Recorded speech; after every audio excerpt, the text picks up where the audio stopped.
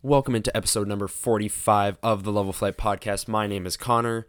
Today I'm going to be joined by Brian as well, and we're here to preview training camp. Yes, training camp is just under a week away. We can't wait. Lots of stuff to talk about. In other news, Adam Lowry was named the captain of the Winnipeg Jets. You're going to hear our thoughts on that. What you'll also hear is us discussing how Declan Chisholm is unsigned, because 20 minutes after we stopped recording, Declan Chisholm signed a two-way, one-year deal with the Winnipeg Jets. He still has to clear waivers. That's another thing to watch for in training camp, is that battle for the last few spots on the back end. But disregard everything we said about how Chisholm is unsigned, because that changed earlier today. Subscribe to us on YouTube if you haven't already. Leave a review on your podcast platform if you enjoyed. And thank you for listening, and enjoy episode 45. This is Danny Jilkin, and you're listening to the Level Flight Podcast.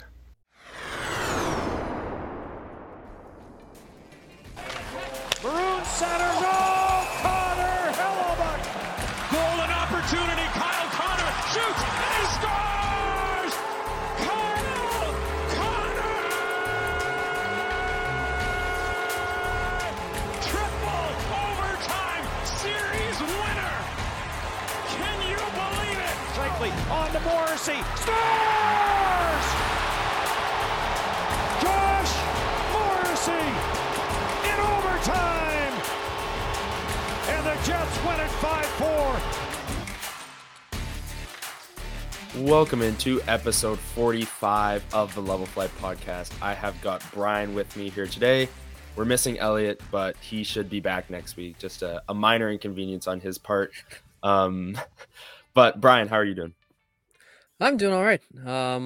Really starting to get back into the, whether I want to or not, the hockey mood, because there's so much stuff coming out and so much to think about. And yeah, we got a lot planned for this episode. Yes, we do. Before we get into Jets talk, and there's a lot, like you said, to get to, I want to talk about the Blue Bombers absolutely destroying the Saskatchewan Roughriders in the Banjo Bowl. And if you were in attendance, you may have seen Brian accepting the Bob Irving scholarship before the game. Brian, I'll just give you a few minutes to talk about that, because I saw you there. I took a video. It seemed like a pretty cool experience. Yeah, it was something I was very, very proud to accept, and very, I've been very sort of winding journey-ish explaining my path to get here. But I mean, it's true. I'm essentially older than everyone in our grad class, because it took me a bit to find my way back into this field. But yeah, I applied about a month ago, and yeah, I got that call, and accepting it on field at the Banjo Bowl from Mr. Irving himself was quite the experience, and I'm very honored to have been chosen, and for everyone who has actually reached out and said congratulations, thank you so much. It really means a lot to me. I really appreciate it. And Bob Irving is an absolute legend, especially absolutely. for us, the sports media landscape, the broadcasting, all that stuff. I mean, he is just the epitome of what you're trying to be as a broadcaster, right? So that seemed like a really cool experience. Chat with him for about 10-15 minutes beforehand too, as we were waiting for the production team to get everything all set up for us. And that was a great conversation. And it was quite the experience, and then it was followed up by one hell of a game. Yeah, that was one of the craziest games I've ever been to. I mean, 6 touchdowns on 6 drives, and then they only punted on their last possession to end the game. It was ridiculous, and it was like an absolute zoo. The fans were going nuts. The tailgate, I heard a lot of people talking about the tailgate before the game. Driving up to the game an hour before, it was packed up and down. I think that's Bison that you come down there. Just packed. Felt like I've been to NFL games before with the tailgate.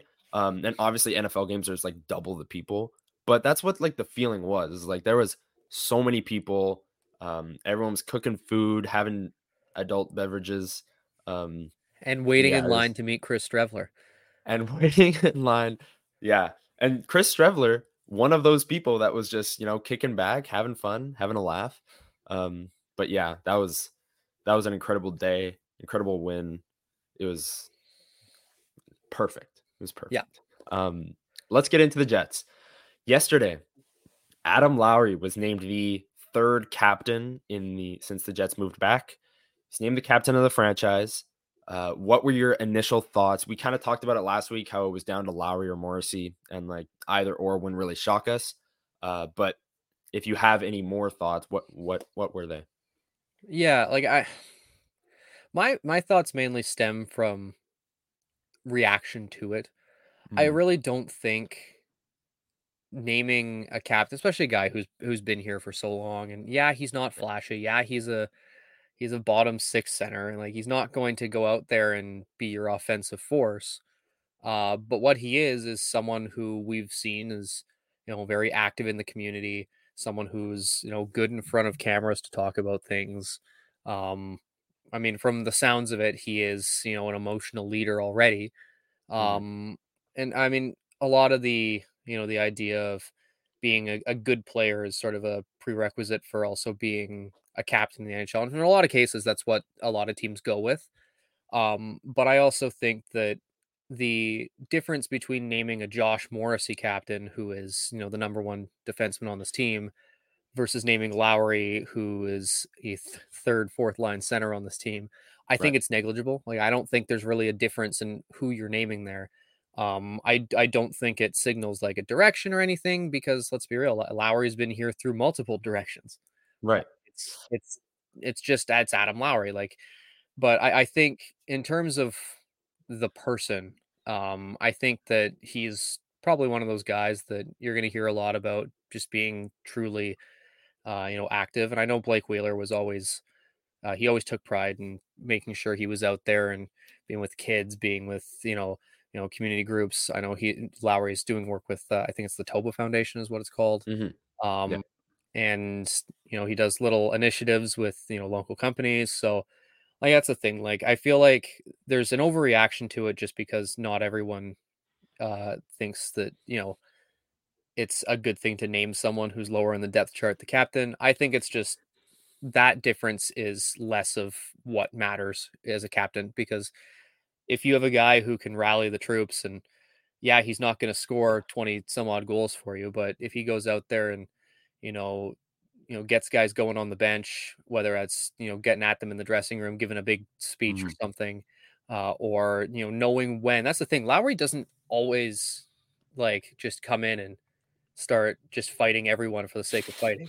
He picks no, his moments, and I think that's yeah, notable, because a lot of captains, not all of them, but a lot of them, sort of choose when they're going to sort of emotionally exert themselves on the ice, and I feel like that's sort of what we're going to see with him. yeah. And I said this to you guys yesterday when we were walking to class, and I was thinking about like tweeting it out, whatever. Um, I Unless you play hockey for the Winnipeg Jets, this really doesn't matter. Like, sure, if you're a huge Josh Morrissey fan and he's like your favorite player, he has been ever since they drafted him, and you're upset that he didn't get the captaincy because obviously that'd be a pretty cool thing for Josh Morrissey, makes sense.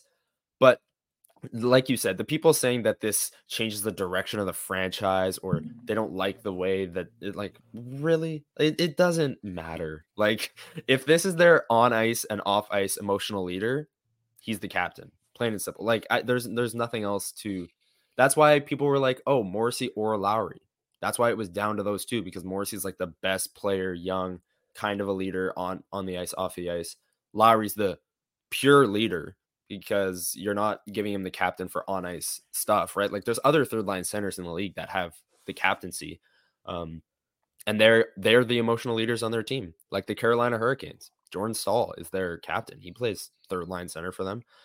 They're not suffering because of it. Like if Jacob Slavin was their captain, they wouldn't be, two-time cup winners, but whatever. It really doesn't matter unless you're one of the 23 players on the Winnipeg Jets roster. But yeah, I like it. Again, I was fine with Morrissey or Lowry. Lowry's the leader. Cool. Moving on. Do we think this changes his deployment? I saw some people on Twitter saying like, throw Lowry's name in that name in the hat for second line center now. I don't think so. I think this is just purely he's the captain now. He's been the third line center forever, and he will be for the next Yeah, 3 years minimum. that's the thing. Like, there's still two guys that are very clearly ahead of him in the depth chart. Probably three, maybe even four. Probably 3.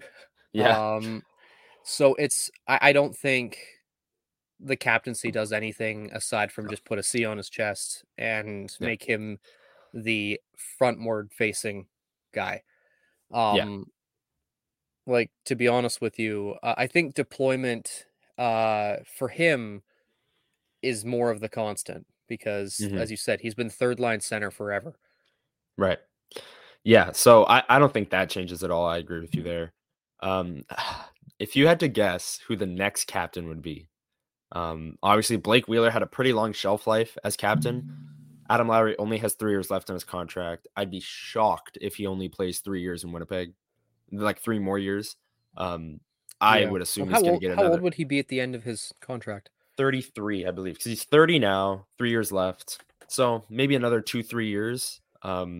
A guy who's 6'5" and plays that physical, I don't know if he's going to be able to play near to his 40s, but It's also like um, the way, like, the unfortunate fact of the matter is guys who play like him also their on ice play tends to suffer yes, yeah, because if they're doing that, they're slowing down, and if they're slowing down, they're missing their matchups. There's stuff like that. yeah, Obviously, that's in the future, but if you're the Jets, you gotta think: is this what's really? If is having a captain who's suffering in his play, is that worth keeping around for loyalty?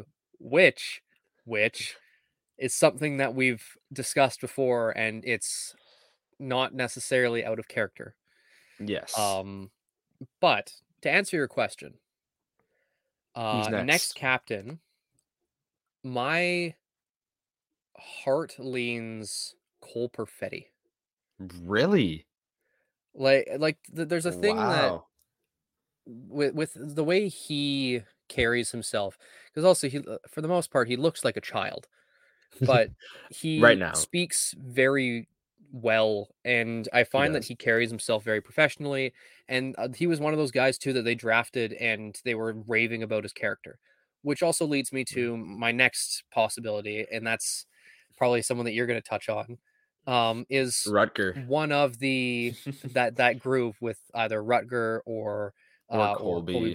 Barlow Yeah. or someone like that. And so I feel like, but I feel like in terms of him being just a little bit older than them, when the captaincy comes due, it wouldn't shock me to see Cole Perfetti with the C on his chest, just because he just seems like he takes everything very seriously without, I think, putting too much pressure on himself, but putting his team first. And I think that's when you heard him talk about when he got hurt, like you could Mhm. tell that his first thought was the team, the team, the team. Like it's Yeah. Yeah. so I honestly I think that's where I'd be leaning. You? That's interesting. I wasn't expecting you to say Perfetti. I think he is like a dark horse to be next because he'll be, yeah, like 24, 25 in the middle of his prime. They just drafted him, developing him. But I think it's Rutger. I think it's kind of a lock. Although, let me think about this. Let me workshop because Rutger will be what, 22? He's 19 right now. Yeah. Are they going to make Rutger captain at 22? But this is I don't also know. what, like, it's such a This is assuming hypothetical that Lowry's we gone in also 3 don't years. know what Yeah. Rutgers next several years look like as well. Yeah.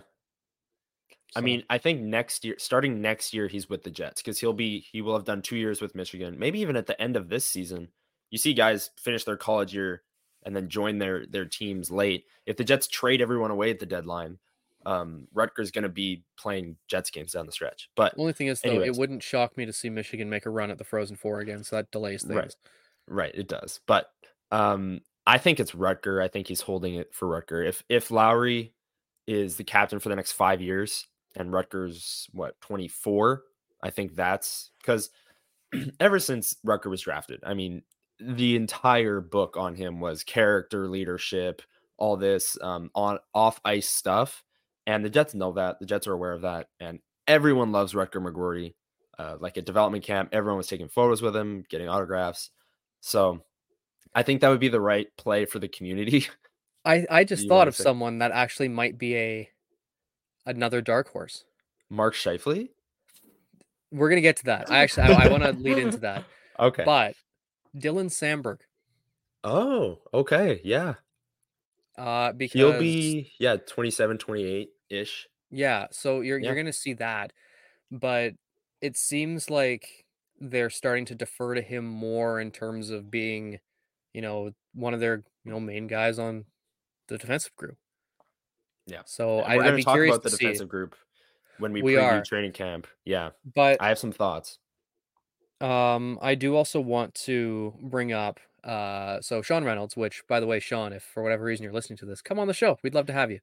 Absolutely. Um, he brought up a very interesting point about Mr. Shifley, Hmm. and how there was a lot of talk that when Wheeler was named captain, should they have given it to a young Mark Shifley because he was the player of the future? Right. And then we get to the end of Wheeler's captaincy, and he's not captain, Hmm. and Lowry's captain for the next 3 years, at least. Yeah. So does this alter what Shifley's sort of negotiations look like? Because I mean, I don't know if he even wanted it, Yeah. but in terms of like the framing of things, where you have someone who was essentially being touted as the next captain of the Jets when Wheeler was named captain, Yeah. however many years ago. And we get to the end of that, and so much has soured on him. Yeah. Like, Could I you don't know. imagine? Could you imagine the portion of Jets fans that despise Mark Scheifele if they named him captain yesterday? Like Twitter would have Oh, absolutely that would have been blown must see up. TV. It would have been. It would have been insane. I mean, the Scheifele, like you said, like Sean Reynolds said, was always kind of the next in line. It seemed like I can't confirm that, but it seemed like he was the next captain, the future of the franchise type.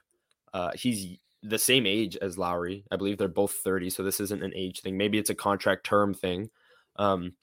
Shifley was never even really considered though. Like it was Morrissey or Lowry, right? And that was that. Well, that we know of. At least in the public eye, yes, of course. Yeah. But no one really said Shifley on the side. Do they extend him? I don't know. Sean Reynolds and I think Scott Billick were both saying that they think this is like the writing on the wall. Shifley, negotiations aren't going well. He's probably done here. His future in Winnipeg, at least. I don't know. I do agree with the whole. It seemed like he was supposed to be the next captain, and now we're here, and he's not. And with his pending UFA status, that does raise a lot of questions. It does. It's Um, hard not to like dive into it and yeah, start, theorizing about what it all means and doing the yeah, whole like speculation. yeah, off screen there's actually a giant bulletin board with a bunch of thumbtacks put into like news articles about Shifley and the red string connecting them all, and the Yeah, whole where did it go for all wrong? my Always Sunny in Philadelphia fans out there, it's effectively Pepe Sylvia but with Mark Shifley. I've never watched the show, so You're missing that out. that that joke was not intended for me. Yeah, Oh, but it will be for some. it will be. Yes. So yeah, we're gonna talk about DraftKings in a second here, but I'm gonna say if there was a betting favorite for the next captaincy, I'd say it's Rutger McGrory. Now Brian, I'll let you take it away before we get into training camp talk because we've got a lot to get to. Yeah. Training camp for the NFL, however, is fully over. Everyone's back in action. Football is back in full swing, and now with another week of epic games. And who's got you covered on the action for every single one of them? DraftKings Sportsbook, an official sports betting partner of the NFL. New customers can bet $5 on football and get $200 instantly in bonus bets. Nobody's missing out on the action this season. All DraftKings customers can take advantage of 2 new offers every game day this September. Get in on the NFL Week 2 action with DraftKings Sportsbook. Download the app now and use code THPN to sign up. New customers can bet just $5 and take home $200 instantly in bonus bets. Only on DraftKings Sportsbook with code THPN. The crown is yours.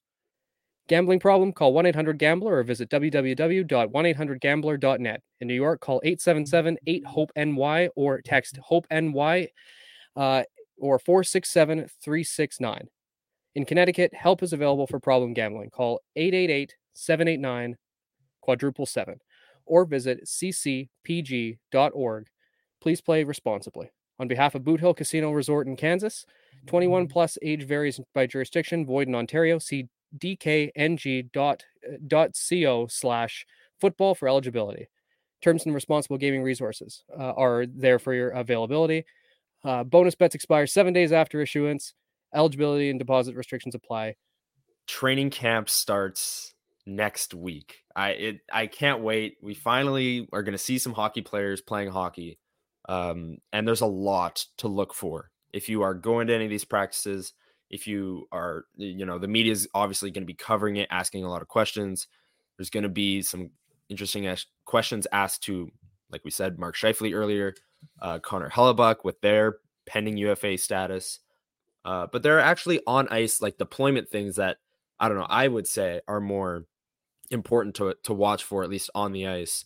And arguably the biggest one is the second line center role. I mean, we talked about Cole Perfetti earlier, Gabriel Velarde. Some people say Vladislav Nemestikov, Adam Lowry with the C now. I mean, I don't know who's going to be the second line center. We talked last week a bit. You kind of made the case for Perfetti. Where do you think they should start at training camp? So day one of training camp, line combinations are out. Do you think they should put Perfetti and Velarde on separate lines, both at center, and see which one is better in that spot? Or do you think they should just Perfetti down the middle, Velarde on his wing? Let's see how it works, rip the Band-Aid off kind of thing. Velarde was on the wing most of last year for LA, right? And he moved down the middle, I believe, in the playoffs, and he was great. He was like good as a center as well. He was great both center and wing. I would say what you do is you start Perfetti like right off the bat, purely because you'll be able to tell fairly quickly if he's ready for this move, or if you're a little bit concerned about if it's not necessarily the move for him. But I think you start with that, and then I think you rotate Velarde somewhere in the top six. Like I don't know if it's on the same line or maybe it's on, maybe it's you're up on the top line with him, but I think that the best thing to do for them would be to get Perfetti in that role quickly and see if in the first few, practices, the first few preseason games, you see that and you go, okay, he's comfortable. We're going to start the season with this. Or you see it and you go, something just doesn't seem right. Let's move Gabe into the middle and see what happens. Yeah, I agree with you there. I wrote down here, I think Perfetti is like the high upside swing at center. Like if he fits at center and he meshes well, like your team is going to be better than if Velarde's at center. And if it works, great. Then you have a second line center of the future. He's 21 years old or something, right? If not, like we said, Velarde has played center at the NHL level before, as late as last year, as early as last year. And if you need to make that change because Perfetti's not performing, I think it's an easier switch to move Velarde into the middle and throw him into the fire because he's done it before, rather than starting with Velarde and then just, oh, we need to play Perfetti in the middle. Oh my God. Like that's just like, that screams panic to me, where if you start with Perfetti, it's like you're actually trying something out and Velarde's the safer option to come in. You talked about kind of the top six. I think the preseason games is where we'll get the first kind of look at it. But what is your ideal top six to start training camp, those first couple preseason games? How would you format the top six? Because some people, have Alex Iafallo in the top six, or Nino Niederreiter, or Vladislav Nemestikov sneaks his way in there. How would you lay out the top six? Well, the fact of the matter is, I think we know who the top line center is. Yes. We're fairly certain of that. Mark Scheifele. And we know that Kyle Connor is going to be stapled to his wing. Yes, which has been a very interesting combination in terms of defensive analytics the past couple of years. But carry on. In which case, though, because that's the thing, I feel fairly certain it's not necessarily what I would do, but I have to be realistic here so I can plan everything else out. Yeah. So I think it's going to be top line Connor, Scheifele, Velarde. For some defensive play. And then what I would do, Mhm. Nino, Perfetti, Ehlers. Okay, so I wrote down the same thing, but I flipped Velarde and Ehlers. So I I have don't Connor, want Scheifele, Ehlers Ehlers with top line. Scheifele and Connor. Yeah, I I think mean, Ehlers would perform better yeah, with someone who just has a better handle on, getting to the softer areas, being better, all around. Because when Ehlers has to become a defensive player that he isn't when he's playing with two guys that struggle defensively, the rest of his game suffers. yeah, And yeah, that's where that's where like you see him get bumped down because he's forced to make these defensive assignments because his other line mates haven't, and then suddenly that's the one that costs him his spot in the top six. But I think if you put him with Nino, especially another thing too is if you put Nino with Perfetti, then suddenly it's a lot easier for Perfetti to slip into the assignments because Nino was very yeah, responsible, yeah, and I think that another good thing with that is too Perfetti is an incredible distributor, yeah, and then you've got two guys who are very different types of shooters. Ehlers is an off the rush shooter. You're not mhm, going to see him, stuff in the front of the net. Nino is going to bury most of his goals standing in the slot or closer. yeah, So you've got two different looks there. And then on to the top line, you've got Kyle Connor, who can effectively score from anywhere, yeah, Scheifele, who just put up a 40-goal year, and Velarde, who does essentially everything right. And yeah, I think that's probably what you're going to have to look at because Velarde is going to have a lot put on him defensively yeah. because he was one of the best defensive forwards in the league last year. I mean, he played for the LA Kings, and they just Yeah. breed defensive forwards. That's just what they do. So it'll be a lot put on him, but I think that's better though than having three guys who can't really play defense. Because like, listen, I love Nick Ehlers. He's probably my favorite player on the team still. Defensively, it's just not there. He used to be better, and I think his game suffered when he had to go all offense there for a bit just to try and carry Yeah, the rest of the. But I think that he's better suited with someone on the line who can play better defensively, and that's the thing. Cole Perfetti on the wing, in his small sample size, was one of the best defensive forwards on the Jets. exactly. So down the middle, So there might be something there. yeah, I think that's where you have to look, and I think you said that you just had the two wingers flipped on the right side. Yeah, but you made some really good points. I mean, I might want to just roll with yours, but I think Nino in the top six has to happen. I saw some people, yeah, Nemestikov, I follow. I think Nino provides an all-around game, a physical style that is kind of lacking in the top six. I had Connor, Scheifele, Ehlers, Niederreiter, Perfetti, Velarde.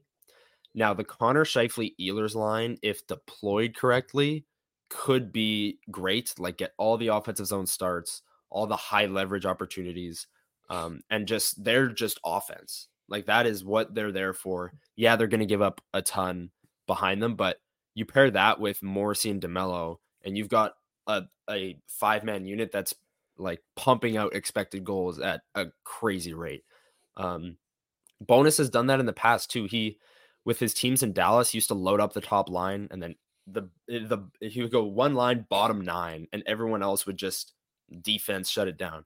Now I think the Jets are too good in their bottom nine or middle six to just like shut it down and just let the top line cook. But that's definitely an option. I think I side more with you on this one. I'm not gonna lie, with Velarde kind of balancing out Connor and Scheifele's defensive inefficiencies. Um, and then sliding Ehlers down. I think he'd work well with Perfetti and Nino. One last thing I want to say about Scheifele and Connor. Actually, I wrote a piece the other day looking at things to watch for this upcoming season, and Scheifele and Connor's shooting regression, both going opposite ways, is definitely something Yeah. to watch for. Kyle Connor's career shooting percentage is like 16%, somewhere in that range.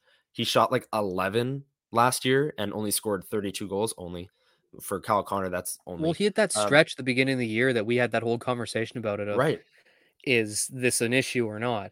And I was firmly on the side of it wasn't an issue. And then he came back and then ended up scoring over 30 goals. Yeah. He was going to be like, if he just performed at his season average, he would have scored 50. Yeah. Yeah. He was on fire the rest of the year. Mark Scheifele shot, I think, 20.5%, and his career number is somewhere in the 18 to 16 range or something. So he scored 42 goals, of course.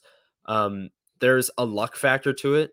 Like Kyle Connor could totally come out this year and shoot 11% again. But when he's done 15 or more percent for the last 4 years, and scored 40 goals and all this stuff, and then he dips down to 11%, that's going to bounce back up. Like he's going to get back up to around the 40 goal mark.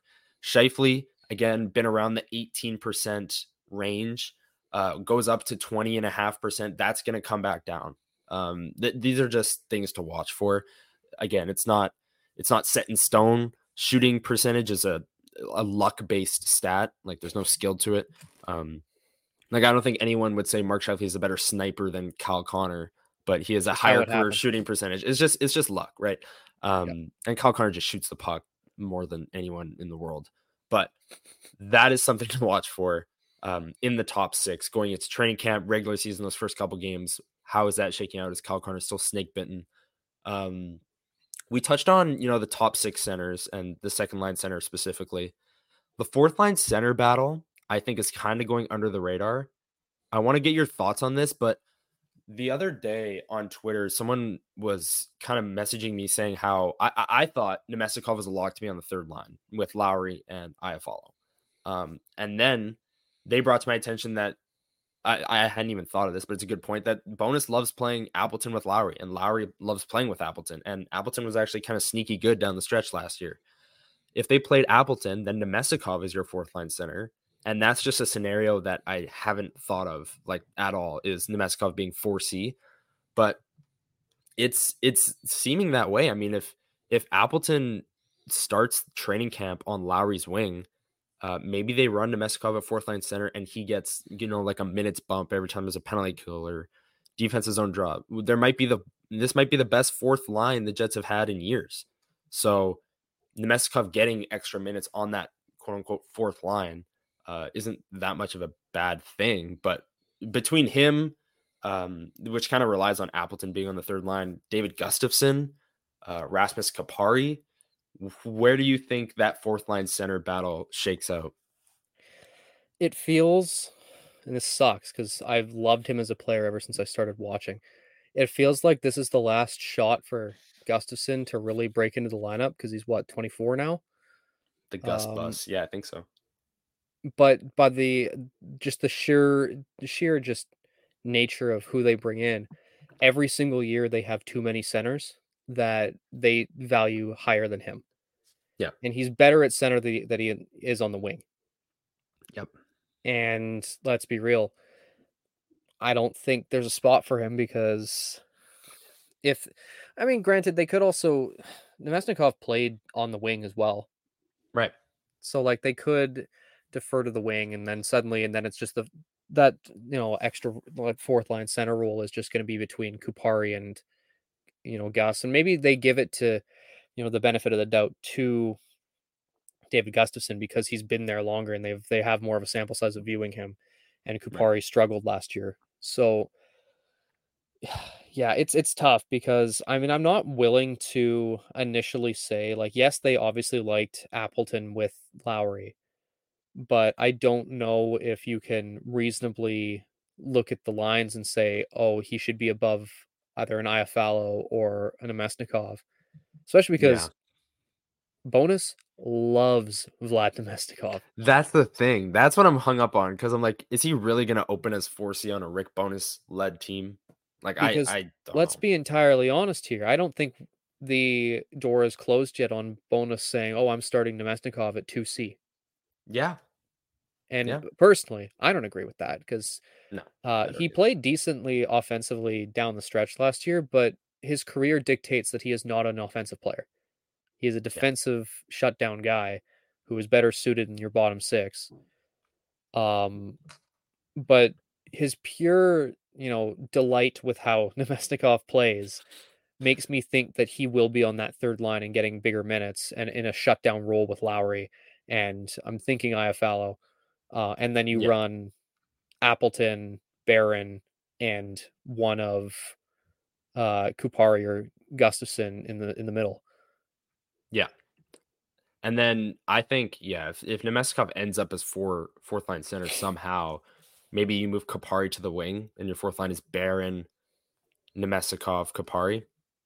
I don't Yeah. know. There's a lot of options, but I lean more towards Nemestikov being on that third line with Lowry and Iafallo as a line that just shuts it down. Like that might be the best defensive third line the Jets have had in a long time.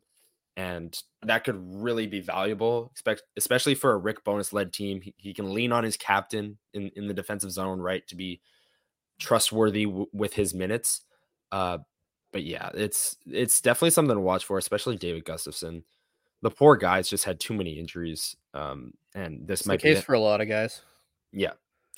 Let's move to the defense. We alluded to it earlier. I want to know if you think the defensive pairings will change at all, because we've seen Morrissey DeMello, Dylan Pionk, Sandberg Schmidt, especially that top four. We've seen that the last 2-3 years.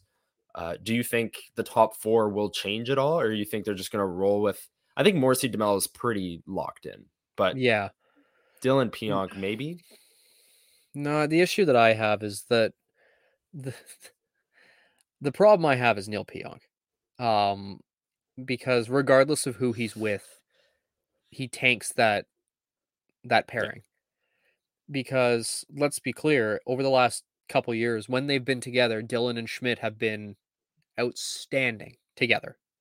But they Yeah. don't play together because that means then you staple Neil Pionk to Dylan Sandberg, and then suddenly Sandberg's in a world of hurt.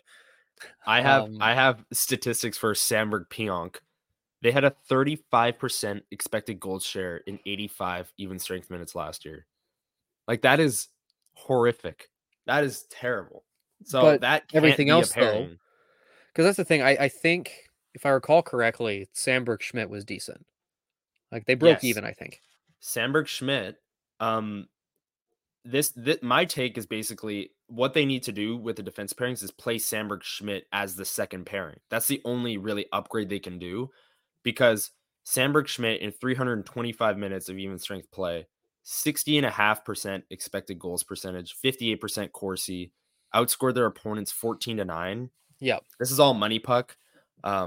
They were great in their third line and in third pairing, like kind of sheltered role, I guess.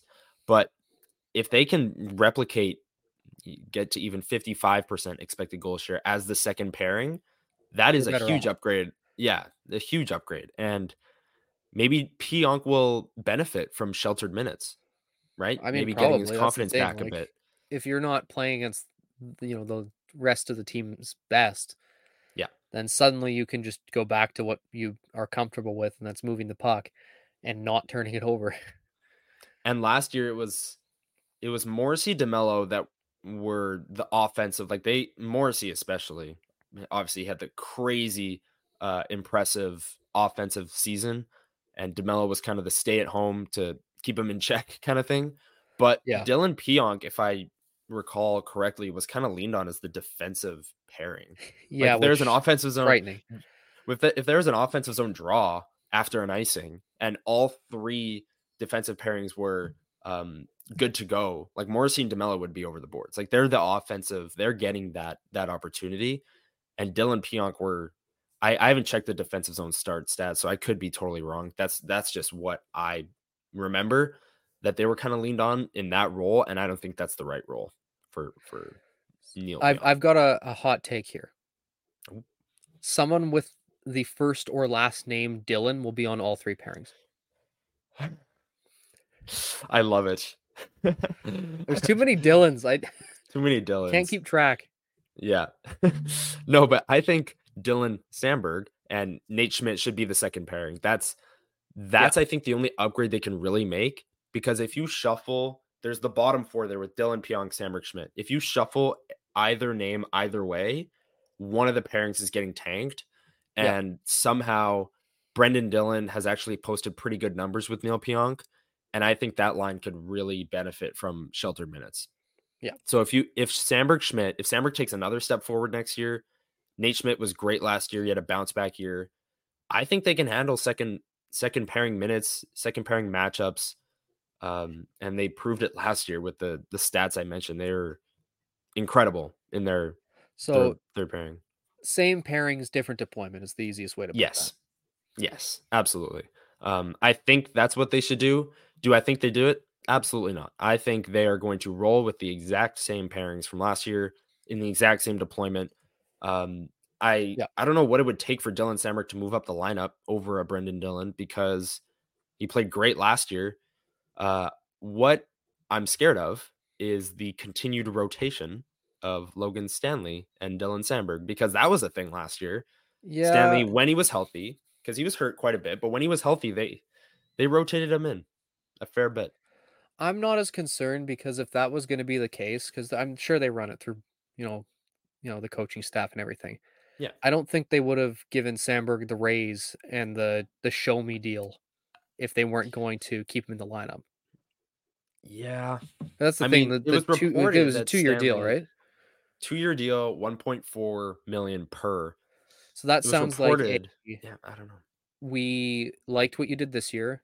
Yeah. Show us you can do it for the next 2 years, and we'll give you a longer term deal.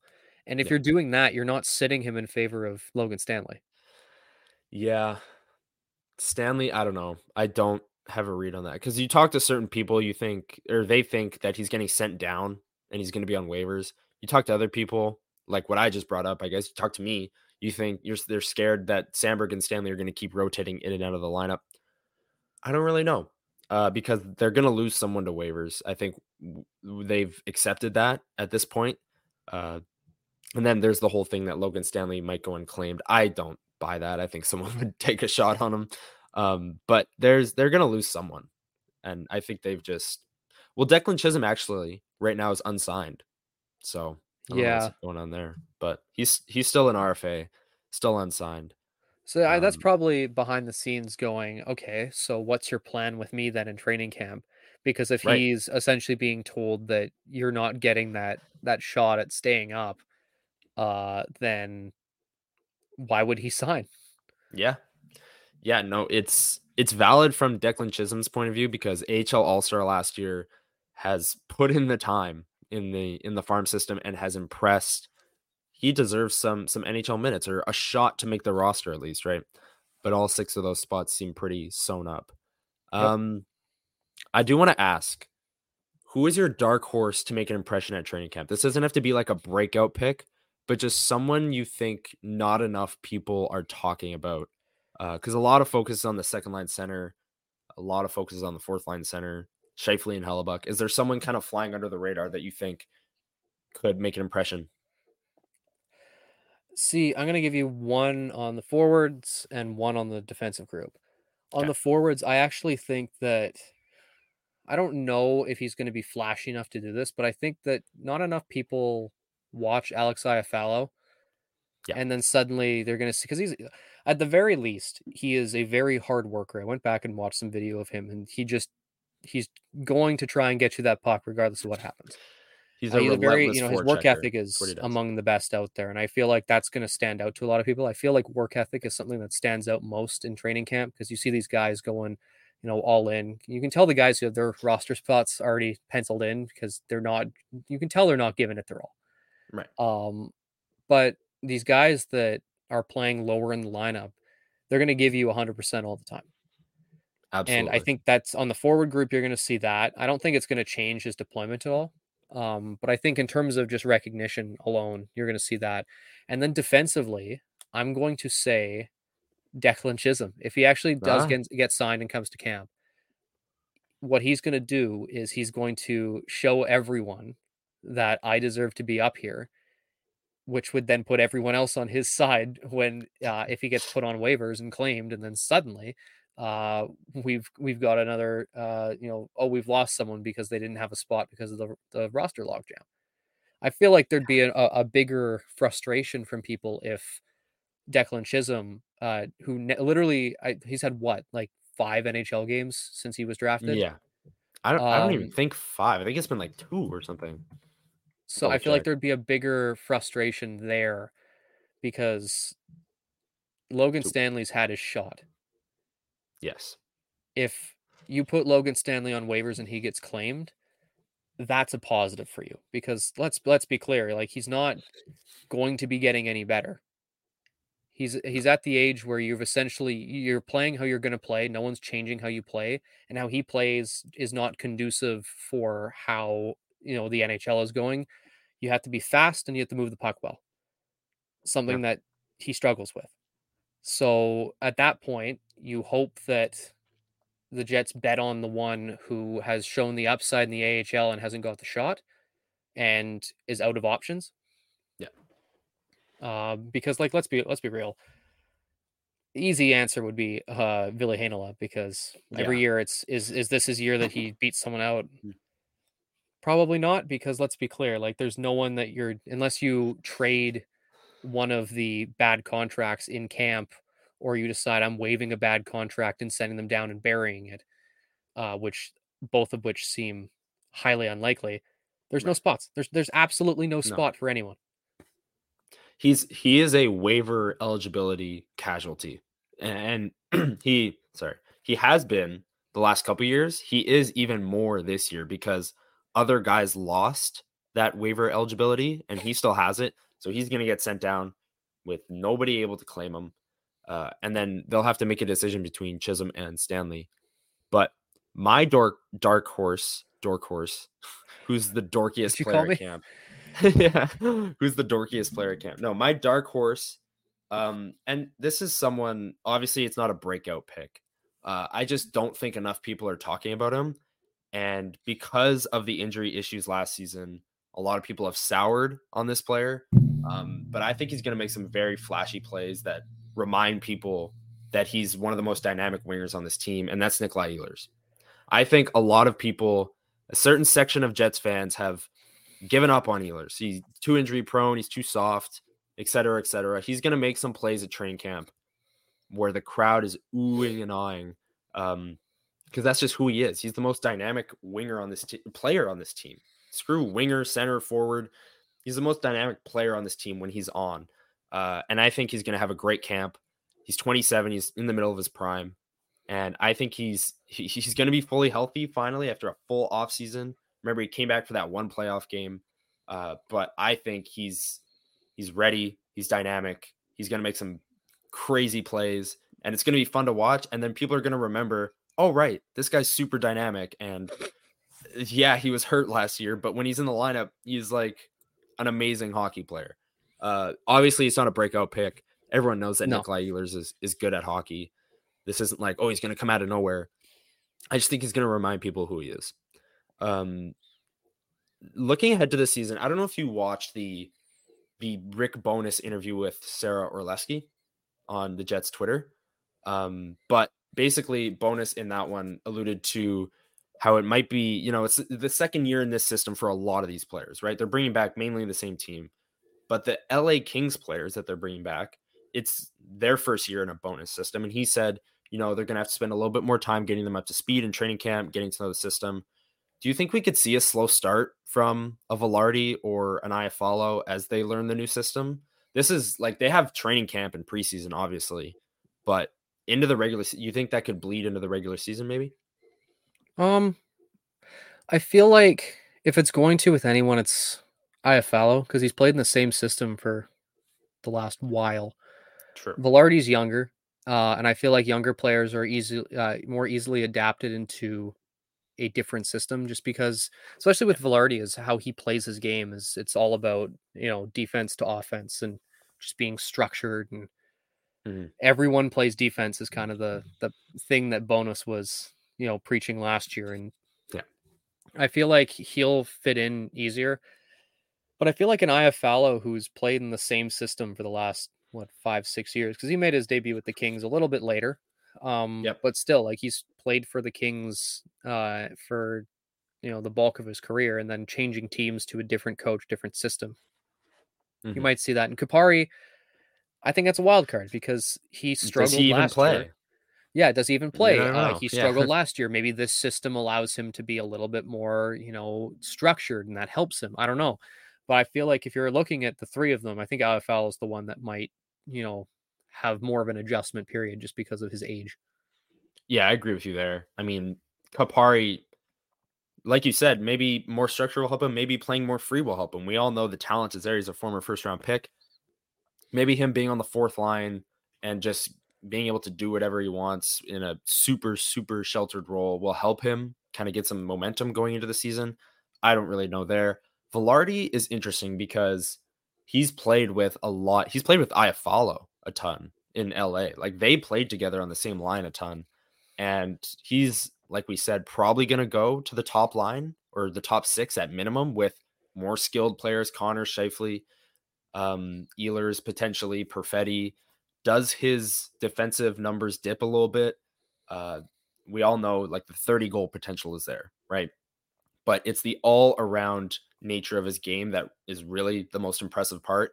And I'm more watching for the defensive numbers to start because if first 4 games of the season, if Connor, Scheifele, Velarde are just getting shelled in their own zone, then you got to change something up. And Velarde's all around game isn't really helping them, but we'll see. I think they'll all be fine. But like you said, I agree with the IFLO take. And I think that's all we've got. I mean, I was going to ask about the Young Stars tournament because that starts Friday against who do they play? It's either Edmonton, Calgary, or Vancouver. I don't know. One of the Yeah. 3 teams. They play 6:00 Friday, then they play Sunday, then they play Monday, and then I believe training camp starts on the Tuesday, the 19th. Yeah. But if you are watching Young Stars, because I know a lot of people don't watch it, but what are you watching for? Which rookies, which players are you keeping an eye on? We said before that we're both probably going to say Chaz Lucius for this question. Just basically, Yes. is he healthy? Is he healthy? How does he look, especially after lighting up the WHL for 6 games last year? But who else besides Lucius? Because Lucius is the obvious is he healthy answer. Brad Lambert. Brad Lambert. I want to see how. That's the thing too. Is I feel like a lot of what a young player is, especially the type of player he is. A lot of what happens in their first few years is the teams say, "All right, listen, you're skilled. Put on a couple pounds." Yeah. Because let's be real, Brad Lambert is not physically imposing in any sense of the word. But I think in terms of him being a skill winger and potentially a center, that's the thing. That's still an opportunity for him. I don't think it's as as plausible as it kind of looks. Granted, who knows? Like the center group for the Jets could look vastly different in the next It couple could. years. Right. But like if you're looking at him, a couple pounds of muscle would be good at the very least, just for him to actually insert himself more into the possession battle. Yeah. I think you look at him physically when he comes into camp this year, especially into the Young Stars. If he looks like he is better than everyone at the Young Stars tournament, suddenly you start wondering, okay, what's he going to look like now against the rest of the NHL players coming into camp? So I'm curious to see how his summer went, because in the last little bit of the Memorial Cup, he struggled again. Yeah. So does that discourage him? Because he seems like a very confidence-based player. Like when he's on, he's on, but when he's off, he disappears. Yeah. And So I'm very interested to see if that's sort of what we see in the Young Stars. Like, is he going to be that guy who when he's on the ice because like, oh, who's the guy? Oh, that's Lambert. yeah. Yeah. Yeah. He's making the flashy plays, the big plays. The skating is there. The move to center really revitalized his season in a sense. Like he was playing great before that, but the move to center, he just absolutely took off. And it'll be interesting because they're probably going to play him at center in this tournament. I'd hope they do. And I want to see how he makes reads from the center position against obviously other like WHL level talent. Like this isn't like he's playing against Connor McDavid, but it's still hockey. It's fun to watch. Elias Salomonsson is a name I want to bring up because we had Scott Wheeler on the podcast a few weeks ago. He was talking about how the Skellefteå staff has been raving about how good he was last year. how much faith they had in him, or lack of faith. And then that turned into faith in him because they didn't think he'd be this good. And then he ended up being one of their best defensemen. Yeah. The goaltenders, Dom DiVincentis and Thomas Milic, I'm really excited to Your watch boy, because Dom. Dom DiVincentis. Yeah, no, the goalies, very interesting because they're both going to get a full game at least. And then it's like Milic is older. They're both have had crazy success at the levels they've played at. And it's going to be fun to watch. And then lastly, I mean, we have to bring him up. Danny Zhilkin. I mean, come on. Friend of the pod. Friend of the pod. Friend of the pod, Danny Zhilkin. I mean, actually, though, from not because he was on the podcast, but he was crazy impressive at rookie camp. Last year's training camp, he made a ton of amazing plays that, you know, the crowd was, wow, who is that? Who's that guy? Because no one knows, right? They just drafted him. But now he's starting to gain some steam. People are recognizing the name. And I think he's going to have a great training camp. The Young Stars tournament, some people are starting to put him up there with Lambert and Lucius and all those names, right? And he's pushing for that because he's been that good. And in the Young Stars tournament, he could just come out and completely take over, be the best forward on the team. And we didn't even talk about Colby Barlow, too. The most recent first-round pick is going to be there playing for the Jets as well. There's a lot of names. Nikita Chibrikov is another name. He looked dynamic at rookie camp or development camp. There's a lot of names, and it's going to be fun to watch. This is the best team the Jets have ever sent to the Young Stars, or the most interesting team they've ever sent to the Young Stars tournament. There's so much talent on this roster, and I can't wait to watch. That starts Friday. You'll be hearing this Thursday, so it starts tomorrow when you're hearing us say this. So tune into that. It's on the Jets website, the games are. So very easy to just throw it on the website and watch it. You don't need some kind of subscription to any bogus website or anything like that. But yeah, unless you have anything else on, training camp, Lowry's captaincy, Young Stars tournament, that's all I've got. Yeah, no, that about wraps it up. All right. Training camp does start next week. Like we said, Tuesday, look for us. We'll be there. Come up to us, say hi. This is absolutely the best time of the year. Fall, hockey's back. School, we're busy, but like Elliot's not here. But we're trying our best, pumping out content. The season is about to get underway. If you're watching this on YouTube, make sure you subscribe. Our subscriber count has been climbing a bit, and we want to get that up. So keep hammering the subscribe button. If you're listening through podcasts, make sure you leave a review if you enjoyed, of course. And yeah, thank you for listening to episode 45. We will catch you next week with some early takeaways to training camp and maybe a little bit more season preview. And maybe a quiz. And maybe a quiz, right? I do have a quiz ready, but I'm waiting for both of them to be here. So next week, if all three of the guys are here, we're running the quiz. But yeah, thank you for listening, and we will catch you next week. See ya. You're listening to the Level Flight Podcast on the Hockey Podcast Network.